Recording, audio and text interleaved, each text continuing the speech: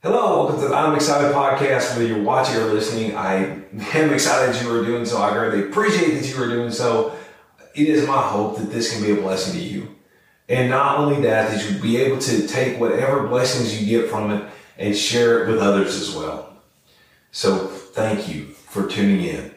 We're going to talk about who is Satan, who is the devil.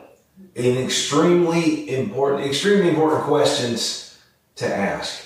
But before we do that, I want to, for those of you watching the video, you can see I am wearing my Pray for Jay t-shirt. It's been a minute, but I've talked about him in the past, how he is a older teen suffering with Crohn's disease. And so since September of 2021, over 2 years now, he has spent most of that time in Cincinnati Children's Hospital.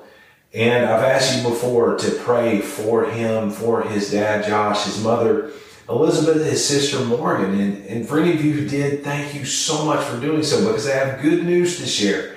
And that today, at this point in time, he is out of the hospital. And in fact, he's been given a position as an assistant to the University of Alabama basketball team. He loves the University of Alabama, a huge fan of their sports, and so they knew of Jackson's plight, and now that he is healthy enough to be out of the hospital, they have actually given him a position as an assistant to their basketball team. So that is just fantastic. Blessings have come his way in the midst of his suffering. And he is still suffering a lot. So please, by all means, say a prayer for him, Josh, Elizabeth, and Morgan. It would be greatly appreciated. In fact, in this series, and I won't be able to cover everything you see on the board, those of you who are watching, we won't be able to get to all of it today in this podcast. But his story, it's going to come into play to help us learn about who the devil is, who Satan is, and how he works, how he operates.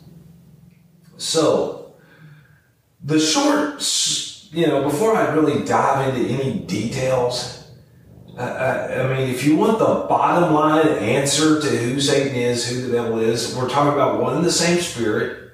Okay, this is one being that we're talking about. It's not that Satan's one spirit and the devil is a different spirit, a different angel, however you want to call him. But no, we're one and the same person, if you will. And Satan is at war with God. He is God's greatest enemy, God's greatest nemesis. And we will try and dive into, as we look into the details of who Satan is, we will try and wrap our brains around why that might be the case and what are the implications for us.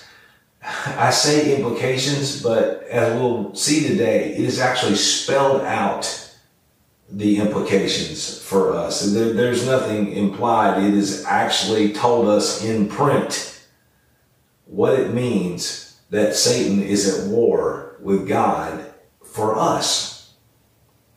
So, let's begin in Revelation chapter 12. Revelation, the last book of the Bible, was written by John the Apostle. He was one of Jesus' 12 special messengers. That's what apostle means, messenger. And of those 12, his brother James and Peter actually had a closer relationship with Jesus. Jesus did things with them that he didn't do with the other 9. And so now he's been given a series of visions. I want to say one more thing before we start reading this. If you watch the last 2 podcasts, listen to the last 2 podcasts, watch the last 2 videos, those were on the big picture of life. For time constraint, and just because it really didn't occur to me, I guess, at the moment when I first outlined those lessons, who is Satan? The role that Satan plays in the story of mankind, in the big picture of our lives, it's a huge piece. Okay, it's an absolutely huge part of our story that God has an enemy out there And he's not alone. He has people who follow him, and they're at war with us.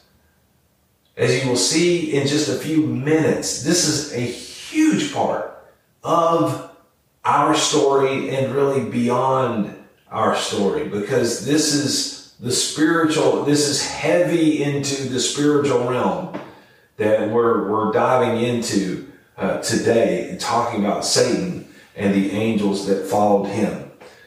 All right, so John is having a vision. I guess you could call it a dream while being awake, if you will. He's writing down the things that he's seen. And he's about to see a glorious picture of what seems clearly to be Mary, the mother of Jesus. Jesus, to get a long story short here, was in heaven with God. But as part of the plan of redeeming mankind, of providing a way for the forgiveness of our wrongdoings, God sent Jesus to earth, so to speak. He was born of the Virgin Mary.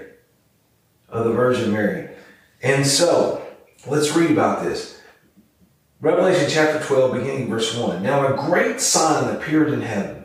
A woman clothed with the sun, with the moon under her feet, and on her head a garland of 12 stars. Now, Mary was a descendant of Jacob, the grandson of Abraham, a man in whom God found great, fantastic faith. And God told Abraham and his son Isaac and Isaac's son Jacob that through their seed, through one of their descendants, all nations on earth would be blessed. God was prophesying of his son Jesus, because through Jesus, anyone of any nation can receive forgiveness of sins, become a citizen of the kingdom of God, an heir of eternal life, the eternal life that God has planned to give for all who put their trust in him. So God was prophesying about Jesus. But yes, Abraham had a son Isaac, Isaac had a son Jacob. All his descendants were known as Israelites later on. Well, God changed Jacob's name to Israel. That's where the name came from. They were also known in older times as Hebrews, later as Jews.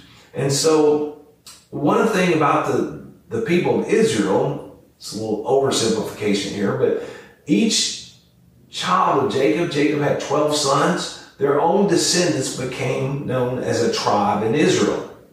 So Israel was divided into 12 tribes. Mary was a part of Israel. And so you see this garland of 12 stars on her head. And so for that reason, some people say that this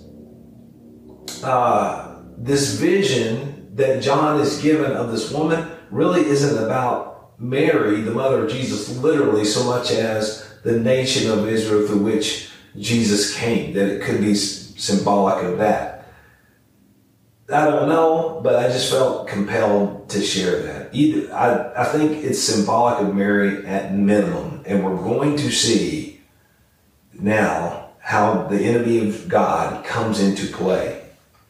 So, verse 2. Then being with child, she cried out in labor and in pain to give birth.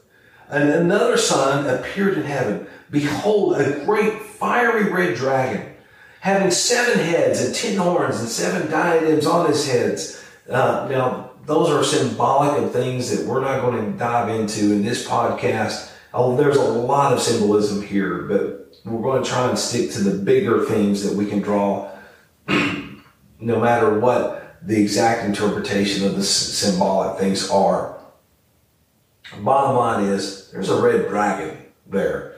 Verse 4, his tail drew a third of the stars of heaven and threw them to the earth. And the dragon stood before the woman who was ready to give birth, to devour her child as soon as it was born. And she bore a male child who was to rule all nations with a rod of iron. Now, see, we don't unfortunately have time to get into that, go down that path, that tangent, but this is a reference to Jesus, the one who was to rule our nations with a rod of iron. So we see Mary, the mother of Jesus, giving birth to Jesus. And her child was caught up to God and to his throne. The picture we're given there then is God being on his throne, holding his own baby son, holding Jesus as a baby. That's the picture that we're given there. God himself protecting and loving and cherishing his son. Verse 5, and she bore, verse 6, then the woman fled into the wilderness, where she has a place prepared by God, that they should feed her there 1,260 days. One of the interesting things that happened when Jesus was born is that Herod, a servant of the Roman Empire who ruled that region at the time, heard that the king of the Jews had been born. And so he decided in his heart to, kill this new king, because he thought this new king was a threat to his personal position in government. And so an angel appeared to Joseph, Mary's husband, in a dream and warned him and told him to go to Egypt and stay there until he was told it was safe to return, and Joseph, being an obedient, righteous man, did that immediately, did exactly what the angel told him to do. And so Mary and Joseph and Jesus fled to Egypt, the wilderness of Egypt, if you will. All right, verse 7, and war broke out in heaven. Michael and his angels fought against the dragon, and the dragon and his angels fought.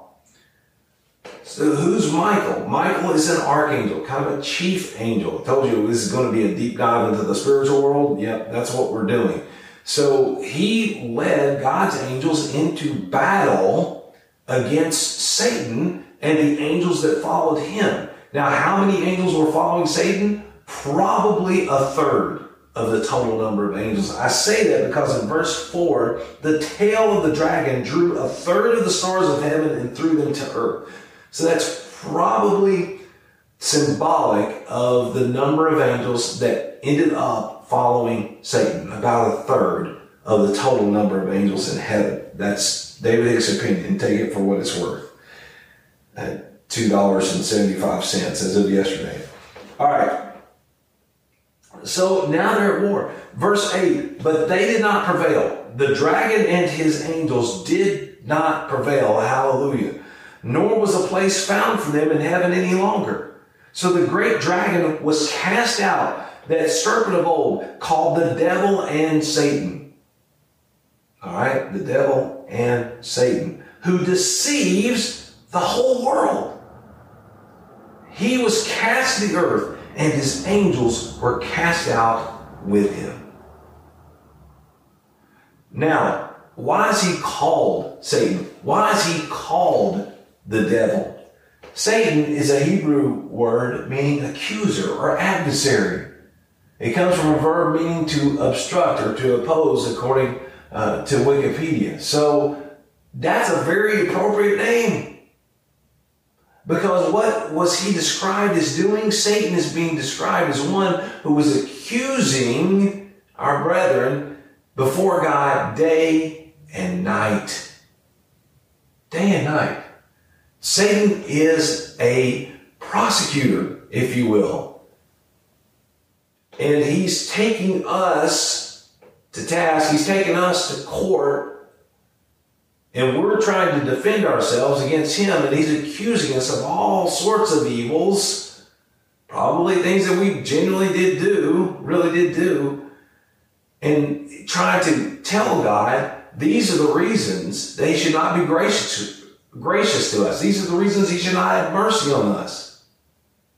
They should not forgive us or save us.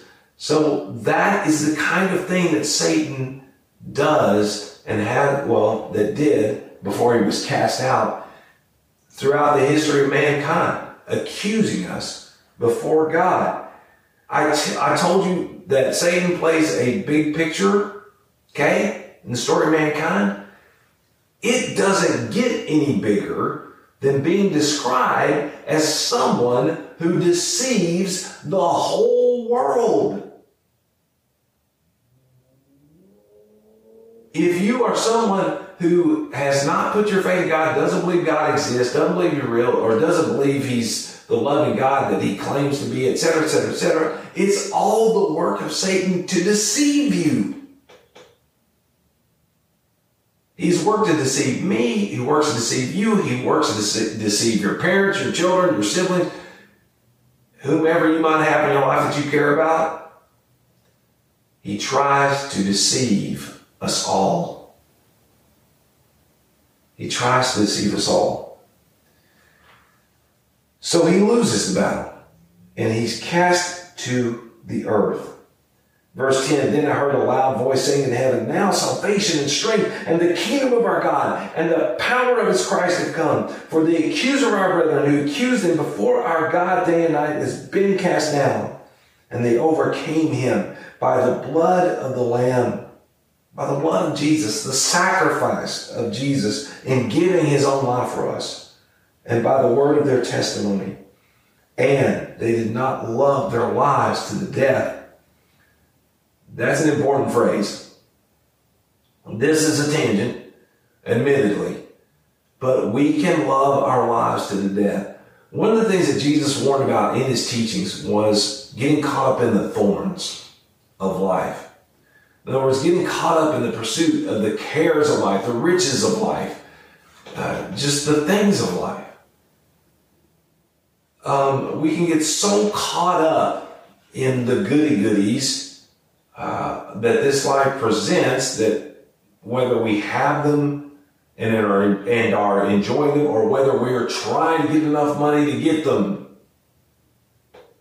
we can get so caught up in the unimportant things, the temporary things of this life, that we love it to the death, meaning we lose our soul. God takes a back seat. Jesus is a sideshow. They're not major. They're not the most important thing in our life. They're a kind of sort of important thing, or maybe not important at all, or maybe we don't believe in them at all. But we can't afford to love our lives to the death. We can't get so caught up in pursuing the things of this life that we lose out on what's important. God, Jesus, loving the people around us, helping the suffering around us. Being merciful, compassionate, kind, forgiving, gracious. Sharing the truth about God and about Jesus. So we can't love our lives to the death. Verse 12, therefore rejoice, O heavens, and you who dwell in them. Hey, heaven, it's party time. Angels, let's throw a party. Satan's been defeated. Satan's no longer here. His followers no longer here. Heaven is clean. We don't have this rebellion going on, but there's some bad news for us. Because he goes on to say, woe to the inhabitants of the earth and the sea, for the devil has come down to you, having great wrath, because he knows that he is a short time. Satan is hot mad, and he knows his time is running out rapidly. And one of the things in the big picture of life is that there is going to be a judgment day. And on that judgment day, we may get to it in this series, one of the things that we're shown is that Satan is going to be cast into hell. He is not the king of hell. He doesn't rule hell. He doesn't sit on the throne and watch everybody else be tortured to his pleasure. No. It is the ultimate prison designed first and foremost to keep captured, in place, and in pain Satan himself, and then the angels that followed him. That is who hell was ultimately designed and prepared for. So he knows he's got a short time until that time where he's going to be cast into hell comes, and he's going to make the worst of it, if you will, as opposed to making the best of that time. All right, so verse 13. Now when the dragon saw that he'd been cast to the earth, he persecuted the woman who gave birth to the male child. But the woman was given 2 wings of a great eagle, that she might fly into the wilderness to her place where she is nourished for a time and times and half a time from the presence of the serpent. Again, I'm not going to dive into the symbolism, but just know that she's being protected from the serpent.